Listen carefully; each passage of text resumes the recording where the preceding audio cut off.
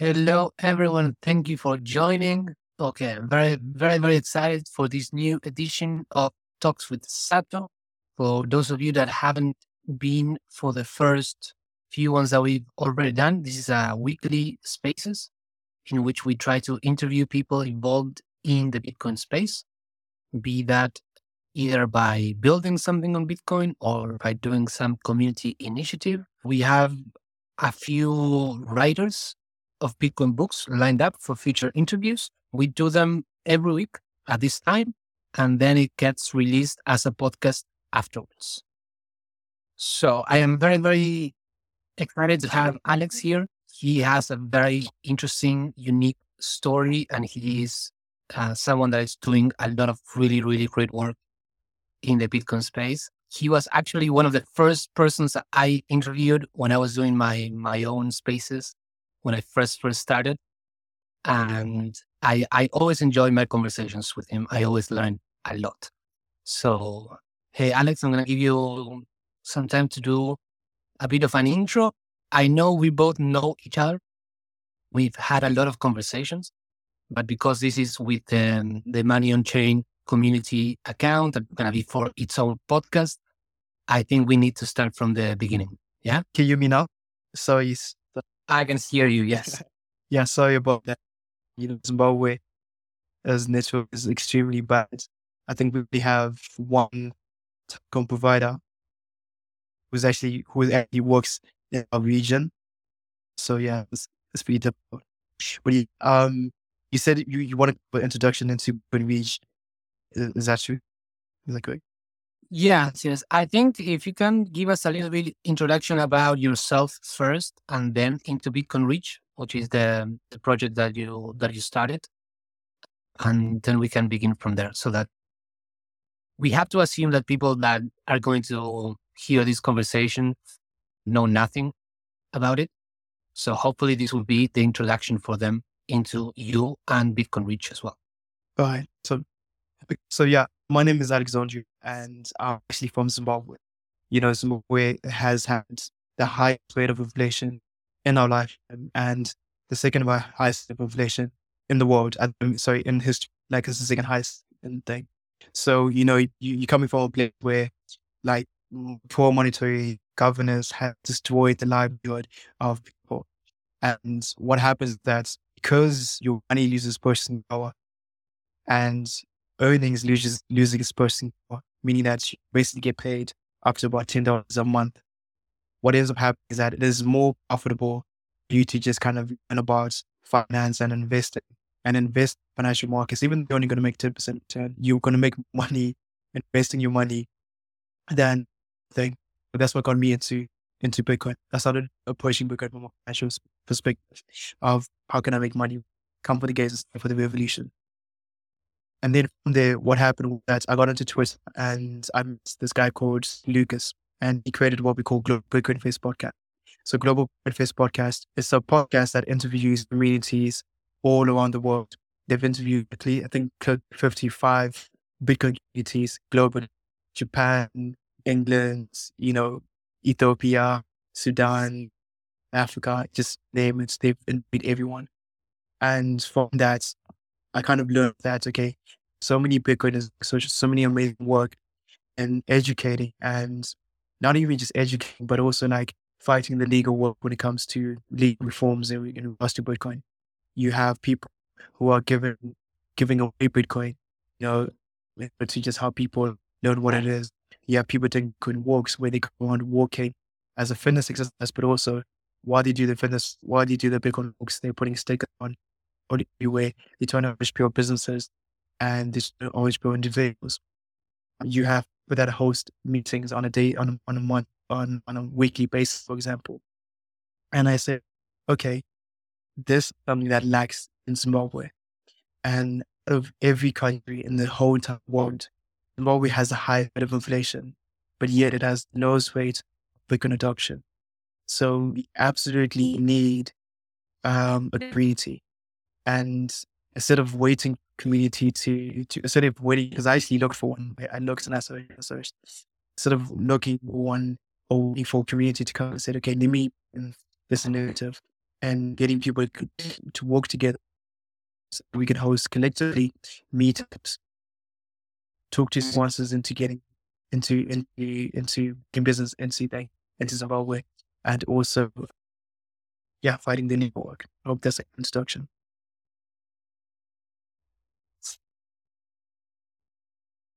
Yes, I was born in Argentina, and I see now that my country has over 100% inflation, and it is horrible. I see the effects it has in the population, and it is absolutely devastating.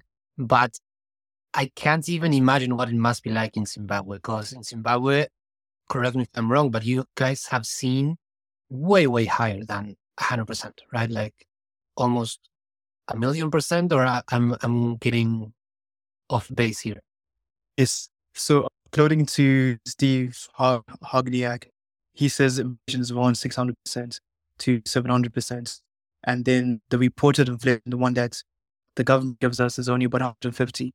So I think this is a kind of a segment that is when you live with an authoritarian regime, they often try to dilute the truth, and they try to they work really hard in order to paint a picture that isn't there. So we see that, for example, with the inflation rate.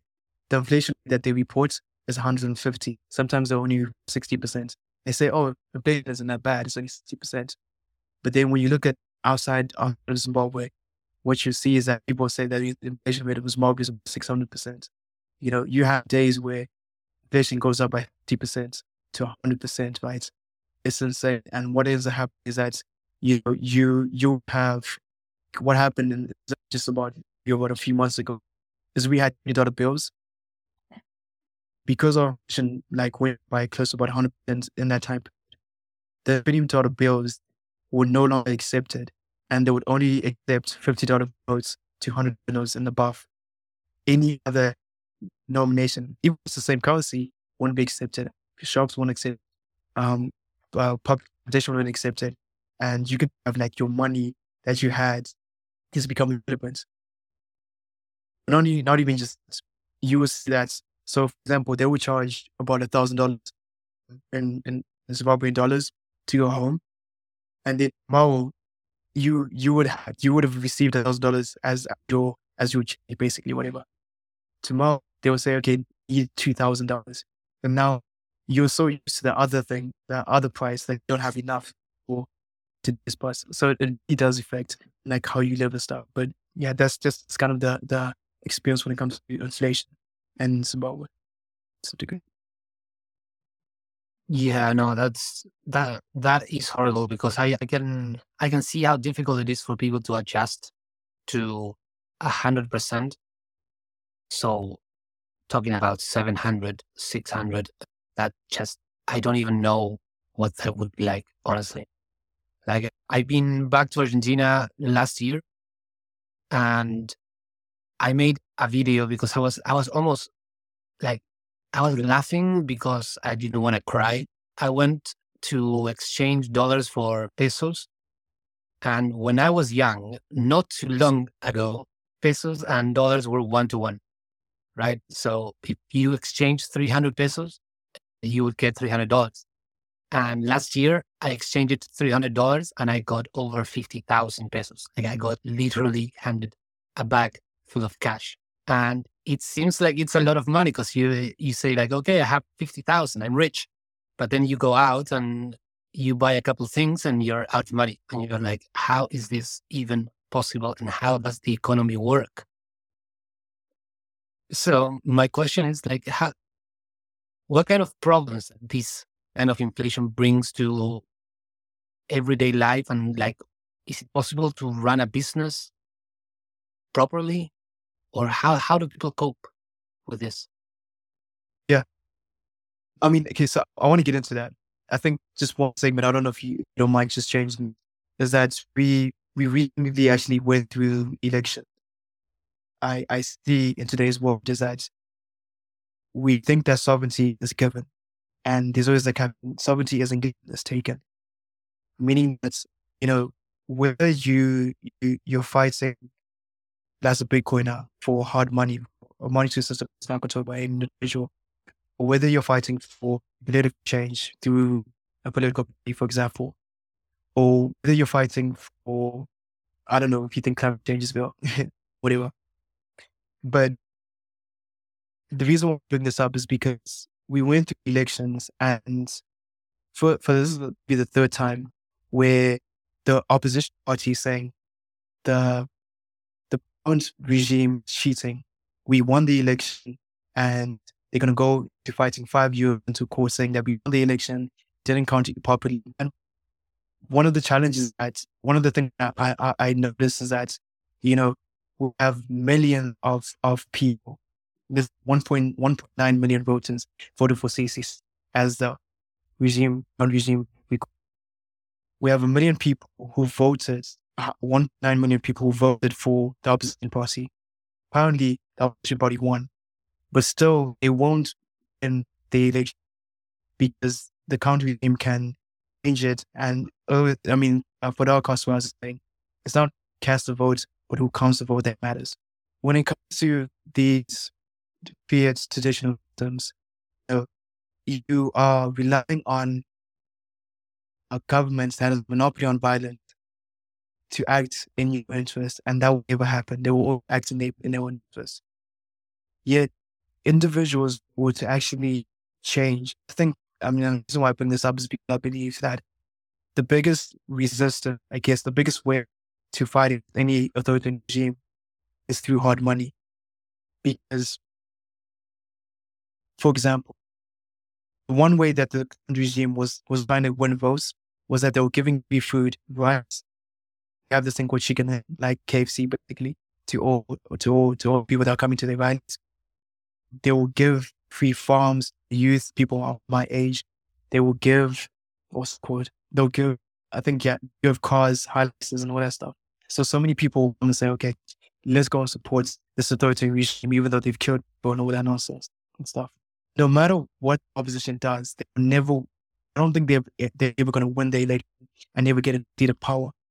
But if they can fund them, if they can stop them from being able to inflate and be able to print money in order to buy wealth such as rice and KFC, give to their fake borders, or to stop them from being able to give loans through printing money again, in order to win the youth vote by giving them farms, for example, that will significantly impede and harm or stop the authoritarian regime. If they were to even stop them from having the funds to have monopoly on violence. Let me give you just one more point, is that when I was homeless one day, I bumped into a friend, someone who I met a while ago, and he says, "Yo, when I was growing up, I used to look to people who go into town and wear suits, and I'd be like, yo, I just one day go into town and wear suits and earn a livable wage, be happy." He now grows up and he goes into town, and to wear a suit and to work under his guys, he only earns $80 for the entire month. $80. And he's like, yo, this is just really tough, and I'm really disappointed. So he's like, the only thing that I can do in order to earn a livable wage, go into the military, where they earn close to $400 a month. You see, so as you see that, like, when the authoritarian regime has control over monetary supply, they can, one, buy a monopoly on violence, two, buy votes, and three, I think they also to stop the rallies and stuff. So this is the kind of things that I think about how hard money really solves or kind of fixes authoritarian regimes in countries like mine. Wow, that is a very, very interesting story that really paints the picture of what it would be like. I know in my own personal experience, like in Argentina, a lot of people end up, like you said, working for the government. So this thing that they do, that they steal away your purchasing power, then it is a tool that they can use to control. And then once you depend on them, it is very, very hard for you to to push back. So Bitcoin in this regard, it is a very, very interesting tool. And I wanted to ask, like, how is the education of Bitcoin in Zimbabwe going? And what are the challenges that you're facing? And what are you seeing that is what is making people understand Bitcoin and adopt Bitcoin? Because there's a lot of angles you can explain Bitcoin to people. So in Zimbabwe, in particular, with all this situation that you guys are involved in, what is the part of Bitcoin that you see that is connecting with people? So yeah, I would kind of like to kind of push that question by also kind of looking at it from a political point of view, but without politics involved. So, money is how we vote in certain society. Well, what we purchase shows what support basically. It's basically, what we purchase on a daily basis shows the society that we would like to create and we would like to live in, right? So as you said, what's the education factor in Zimbabwe? So first, Bitcoin Beach is like, okay, first thing we need to do as a community is we need to generate money. And then once we have the money, we can now say, okay, we would like to vote for this type of change in Zimbabwe with these steps. So the first type of thing that we did through our money, right, was we consistently host Bitcoin meetups once every month. We say host two a month, but we host once every month.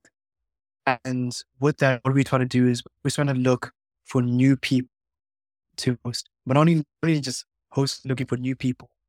But what we supposed to do is that I did was actually took half of my wage, and every month I pay the person who's organizing events with me, and I also try to find new people because if you find a new person to host a big event month, for example, one is that he now has a financial incentive to learn as much Bitcoin knowledge as possible. Two, he now has a financial incentive to bring all his family members. I mean, whenever people start a business, there's always that thing. You start a business with family, friends, and fools, the three Fs. Now has an incentive to bring in his family, to bring in his friends, and to bring in the fools that will follow him, that will listen to him, right? And educate and teach to the people what he's done, or based on the theme of the specific month. But last month we were looking at, for example, was Pan-Africa, an African case for Bitcoin. And what I liked about that was that we got to learn so much about the African financial history, because what you see is that Africa was basically divided into two regions, or two different colonization parties, basically.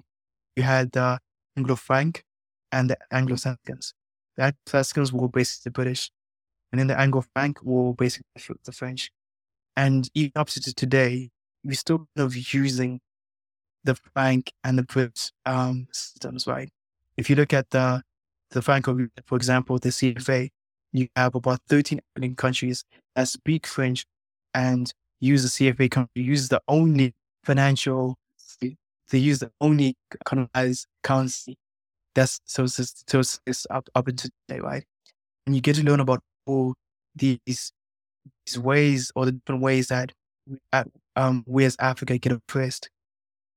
And it always comes down to basically the money, right? It comes down to the money, it comes down to debt, and it comes down to what accessibility. So permissionless trade.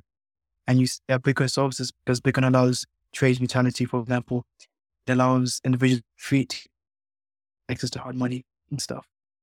But yeah, so people get a financial incentive to learn and educate.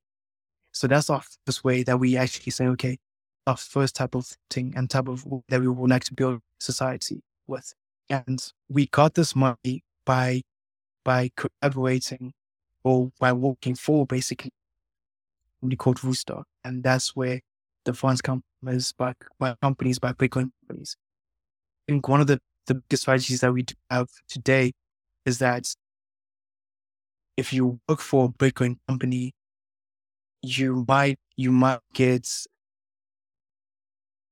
what can I say, listed to a degree, right? And it's pretty funny because you can have another Bitcoin company doing the same thing, but people will celebrate that company, but won't celebrate this one. So yeah, that's the first voting that we got from the money that we generated by collaborating with Who's. The second type of thing that we did, which going to be coming next, is we're going to be getting funds from a charitable organization called Get the Funds. They'll be giving us funds, and we hope to change our society by voting. Right, every time you vote, you are voting for change. Exactly, money or voting. So when we get this money, Giza Fund, what we would like to do is we would like to dress up alpha members and beta members.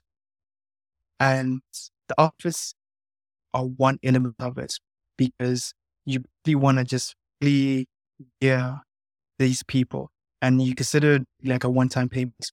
Hey, here's a jacket, here's a pair of pants, maybe a pair of shoes, and we've dressed you up. And what we expect from you now is to volunteer maybe on a Tuesday, on Thursday, maybe both days, for example, into going into the streets of Zimbabwe. Or what I prefer, actually, what I think is going to be the most impactful way to change Zimbabwe is to get these individuals to collaborate with universities. Because, for example, if you had gone to the streets of Zimbabwe, might not find as much traffic as you would like based on your region. You might even chased away from that Pacific region, saying that you're low and stuff. If you were to take 2 alpha members who are well educated, well dressed up, you say, okay, go into this university. And when you go into the university, working with the COR is, I forgot the exact terminology for that person, but it's student that's for that university. You can spend maybe once a Tuesday, once a Thursday, and you can basically go on a campus that has about 2,000 or 5,000 people. You can reach up to about maybe 30 people a day. And what you're doing is saying, one, this is what we're trying to do, which change Zimbabwe by financial revolution, etc. Two, we would like you to come into our community, and you join our community by joining a WhatsApp group, because in Africa, everyone basically has a WhatsApp link. So all you have to do is just join our WhatsApp group link. Three, once you join our WhatsApp group link, you can now get updates on when our next physical is going to be, right? But the main purpose is that we want to create one of the biggest, if not the biggest, Bitcoin Africa, right? That's why, like, you have, maybe you go out with about 3 or 4 people, for example. Each person has a target to bring in 10 people in that. 4 people go out, that's 40 people in that day. And the reason why this is important is because even at it from a marketing perspective, from a business perspective, whenever you're trying to sell your product, for example, you find 10 leads, and then 3 of them are going to buy, or 3 of them are going to be curious and are going to continue research, and then 1 of them is going to be a buy, right? Exact same approach. I think one of the biggest problems we face today when we are educating as good educators is we create Twitter spaces. Often these Twitter spaces only get heard or get noticed by people who are already on Twitter or who are already Bitcoiners. We have to be more aggressive and to expand into reaching to new people who haven't taken Bitcoin as much seriously just yet, right? So that's what we're trying to do. Bitcoin Reach. We're trying to reach out into the masses, and we want to do that as much as we can with as low as a budget as we possibly can, right? So that's our second vote, right? But you're noticing when I say votes, I'm not talking any political or any political ideology. I'm saying this is how we vote with our money. And every time we can reach amount of funding, this is how we can vote and vote to change our society, which is the most important thing. So that's the type of capital that we get, and this is the kind of impact that we're able to do, right? Because yeah, that's great. That's mostly it. Is how can we change our nation with the funds that we do get, and this is basically the new strategies we're going to be implanting. But also, I wanted to say this. Just the last point is that these two strategies, and firstly, by having a group of 4 people or 5 people, for example, go out, recruit, or try to bring in 10 people, so 50 people in total, into the community. Once they're in the community and once they want to learn, the next thing is, okay, this is the next stage that you can do, is come to physical events, right? Which was sponsored by Booster, right? And this is how we vote for the change that we're going to be seeing in Zimbabwe.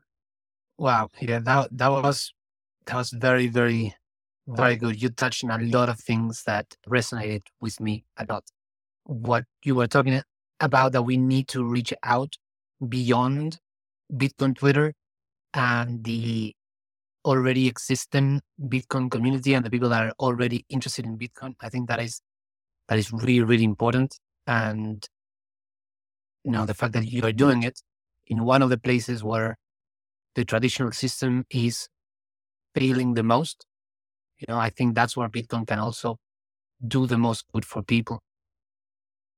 You're also talking about incentivizing people, like having people host events every month and paying them to get them using the technology, not just teaching about it in a vacuum, but having the practical experience. I think that is very, very important.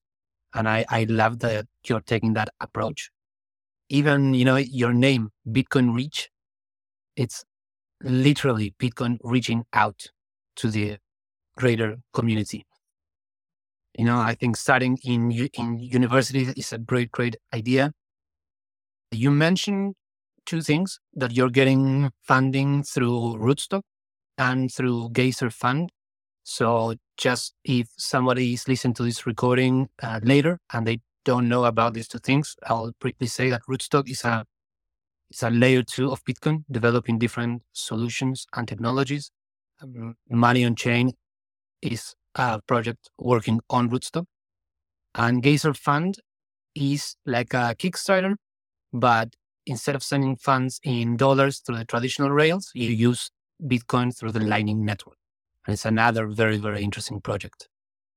I will also say to the listeners that if you have any questions that you want to pose, this is an interactive space, so we encourage everyone to interact.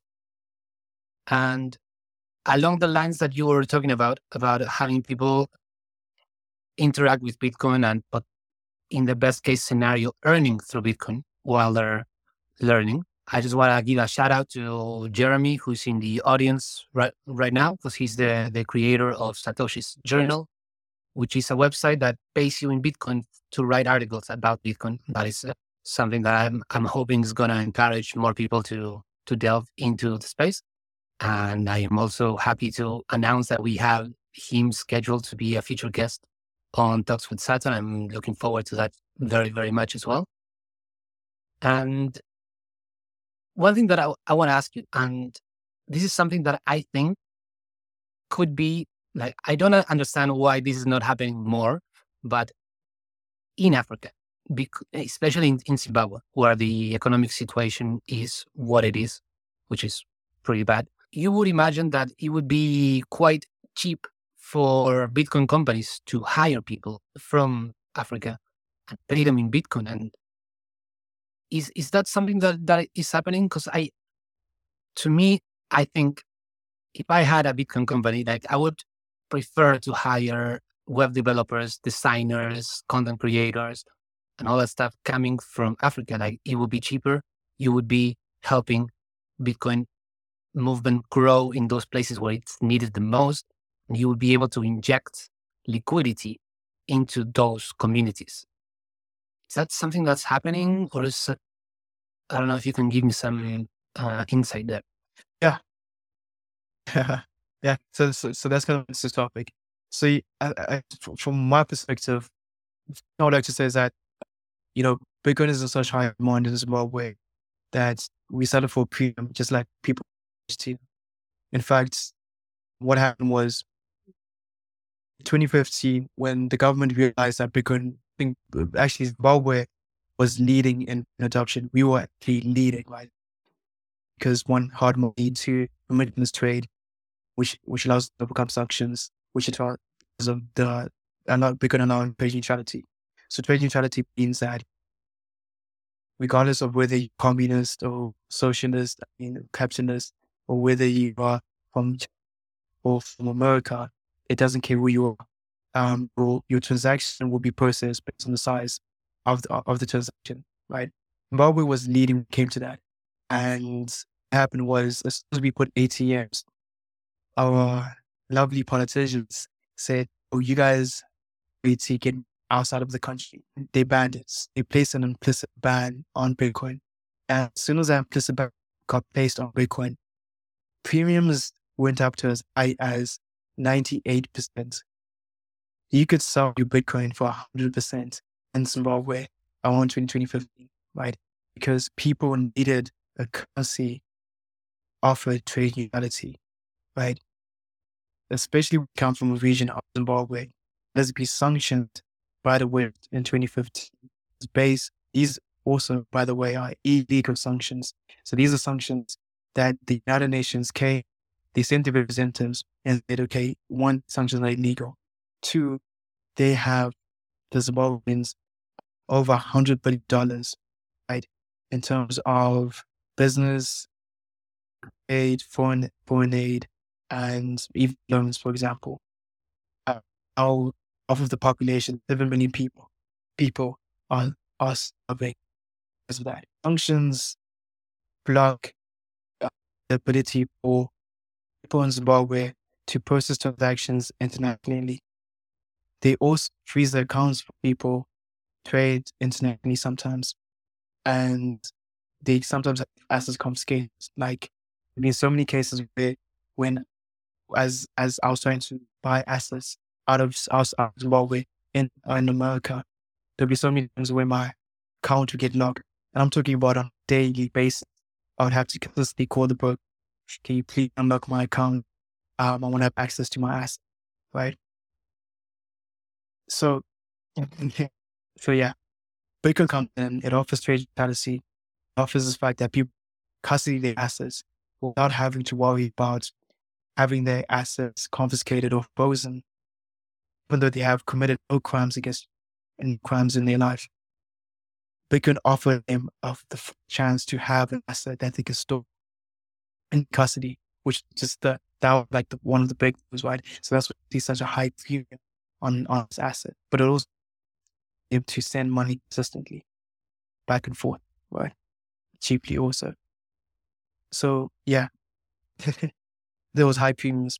Now, the challenge with jobs and software is that sanctions do not affect the ability to trade and hold your assets, but it also says that any entity, any American entity, or any entity that has bilateral relationships with America cannot offer trade, goods and services, or even jobs to Zimbabweans, right? There's some cases where a company would like to offer me, or they would like to send me sponsorships or a code card, for example.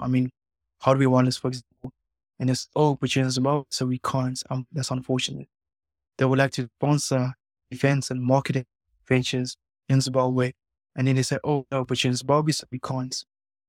But there's also the fact that there's an implicit ban, which means that even if a company wanted, like maybe it was Binance, for example, wanted to come in, they can't come in as an exchange because they are not allowed off ramp and on ramp from get back into Bitcoin, right? And this is where we're going to come back into politics. So this is also the thing where I talk about, you know, people think that sovereignty is given. Not only that, but they expect sovereignty without doing any actions in the pursuit of sovereignty. And whether it's sovereignty or whether it is rationality, right? People must learn that a man's mind is a mind of volitional consciousness or volition. Basically, by choice, choose to gain knowledge in order to be a rational actor. But it's the same thing when it comes to your sovereignty. You have to choose to use a hard money that no one else can confiscate. If you just put money under your mattress, someone can take it by force. You choose to put gold, someone can take it by force. You choose to put your money in a bank account, someone by force. If you choose to use money which rail lines are controlled, a political party, you will suffer the consequences of your transactions blocked or frozen from you. Sovereignty is to be taken. You have to make the actions in order to live in a free society. And the reason why I bring this up is because, we're just coming from elections and you have so many people saying, well, I'm not going to vote. It doesn't matter to me. I want to hear anything politics.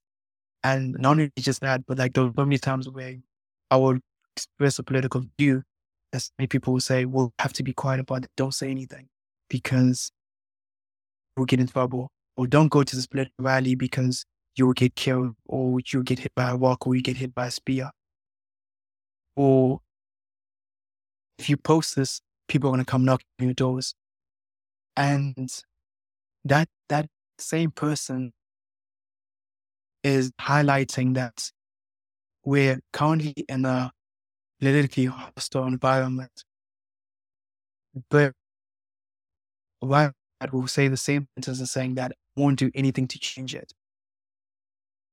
And you're like, so you think doing nothing will better the situation or better the situation for your future children, and that's not how it works, right? As the same thing with Bitcoin Reach, it was this thing of who's going to change Zimbabwe, who's going to bring Bitcoin into Zimbabwe, who's going to bring the sponsorships, who's going to work into creating the pathway, the pavement in order for Bitcoin adoption to happen in Zimbabwe. Not just me saying, Zimbabwe has the financial models. The financial models are based on a command and control policy, meaning that we get $3 limits, how much we can withdraw from an ATM, $3 per day. Or we have the highest interest rate where, we hit about 30% per month. Which this is nothing because apparently in Argentina on the 90s, you guys had 600% interest rates during the part where you suffered from a 5 million percent rate of inflation, which is before, but this was after IMF. You guys are know. Anyway, even we have the worst inflation repeatedly. You think these guys will say they assume that the same political party or the same international institutions that are reasons for the suffering from such high inflation and interest rates, and the same reason why we can't get access to credits are going to be the same people who are going to give us a better financial system. Or one day we're going to wake up and these guys just are going to give a better financial model, and it is not the case, right? We have to fight for it. We have to use the systems are not even convenience, or sometimes even propose a slight risk to a certain degree, or might beat like I sent someone today and the Bitcoin transaction hasn't had this confirmation, which is it is what it is. But you have to go through these difficult impediments for a solid financial system that will be better for us. So yeah, I forgot my train of thought. Yeah, sorry. Oh yes, Big, I love them, and I was taking a lot of notes, and yeah, I think when you when you were saying that you were needing to ask, can I please have access to my own assets, please? That shows you that there's something clearly wrong, and there is this problem that because people have been living in the current system for so long, it's almost that they think that this is normal. This is how things are. This is how things were. This is how things will always be. And then you present them an alternative like Bitcoin, and like you said, it's not as convenient in some ways because we're building the network from the ground up, and it's something completely different that is detached from the traditional system, and that is difficult for people to understand, to get onboarded on this new system. And I experience this very, very much every day when I try to teach people about Bitcoin and how to understand. And even with my own family, sending money back and forth from Argentina to Australia, it's quite challenging. And yeah, I just want to give you like a lot of compliments on what you are doing, because even when we started this conversation and you were saying that you were looking for a Bitcoin community in Zimbabwe and you didn't find one, and instead of giving up, you were like, no, I'm gonna create one. you know and that is incredible. That is incredible. I also wanted to ask you if you could later send me the Geyser Fund link, so that when we publish this as a podcast, people can find it in the description, and hopefully we can get some people supporting you. Now we're getting close to the hour, so I want to encourage one more time to the listeners to post any questions that you want want to ask. And before we wrap up, I want to ask you about, like, where do you see Bitcoin Reach going from now? Like, what are your plans towards the future? And if you want to leave us with anything specific that we can do to help you, that would also be great. oh yes, yeah. So like you about Giza Fund and the name. I recently did an interview and we were talking about what we would like to aspire. So in Giza Fund, in the video, I talked about this new strategy called um jab, jab, right hook. So it's basically give, give, give, give, and then ask, right? So the first thing is we go, the four alpha members come into the streets and then talk about people. So there's that, I think there's inbound and outbound communication. So outbound communication is basically communication that is kind of direct to you, like private, like one-on-one communication, for example. And also inbound, sorry, you said inbound. So the first communication that you want to have people that are new to your product or new to Bitcoin is inbound communication, which is kind of, is like first type of information that you receive. It's kind of like out there, right? You meet someone on the road, you talk to them, hey, Bitcoin Reach is what we made. We show them a couple of videos and okay, this is the work, this is what we're trying to preach, etc, etc. They join the WhatsApp group, and there they get to ask questions. They also get a deep videos. They get a Twitter Spaces, for example, where they can ask questions again. This is more. This is a kind of outbound, kind of personal communication. Then the second part, second part is now where we're going to be giving kids. And this is kind of the most important part. Is the most part is that we're doing Bitcoin walks. So Bitcoin walk is basically you go out on the road, and that's where you meet your client house, where you trying to get each person to talk to about 10 people per day, for example. But we're rewarding the people who are going to do this by like a whole Bitcoin kit, because what would be nice is that we can kind of color the trees range with wearing Bitcoin hoodies and Bitcoin Pass, for example. That's kind of one of the things to just say, listen, you want to be a part of the community, because there are people that want to really change the world with Bitcoin, change Zimbabwe with Bitcoin, but there's nothing to them. Okay, you're part of the movement. So this is one way of kind of getting them that families think, okay, you want to be part of the movement. The kids, join us, all that stuff, right? To probably kind of really become passionate about it. I'm like, which is good. And then the third element is that there's those private events. I mean, those meetups where we have 5 to more for like really coming to meetups now because really enjoy it. They get a free meal, they get a free drink, but I mean, they'll show up as early as 11 in the morning and go home at like 6 o'clock late nights, just literally discussing about Bitcoin the entire day, right? Which is which is so crucial because the thing about it, what I like about this is that there's the thing that I say it takes a whole community, orange pill, and someone isn't going to orange pill with just like that one interaction that you have. So having multiple stages, in some stages cost nothing, but allow individuals to either ask questions or learn through interaction or through videos or Twitter Spaces. That's one method. Right? That's how we get to that knowledge building community, for example. And then the last one, the who you ask is you either ask them to buy Bitcoin, ask them to buy one of the protocols that we're using that we get sponsored by bigger companies, or we ask them to just join us in volunteering and doing these Bitcoin walks where they get free kits and stuff. So I think that's one of the biggest movements. I think the other one that we might be doing, we're trying to invest a bit more into the media setup for Bitcoin Reach because there's so much knowledge in terms of Pan-African cases for Bitcoin, in terms of Pan-African operation through financial models that just didn't been covered. And we would like to be able to dedicate so much research into explaining to people ways that they've been oppressed financially, whether it's in the Anglo-Francan regions or the Anglo-Saxon regions, such as South Africa.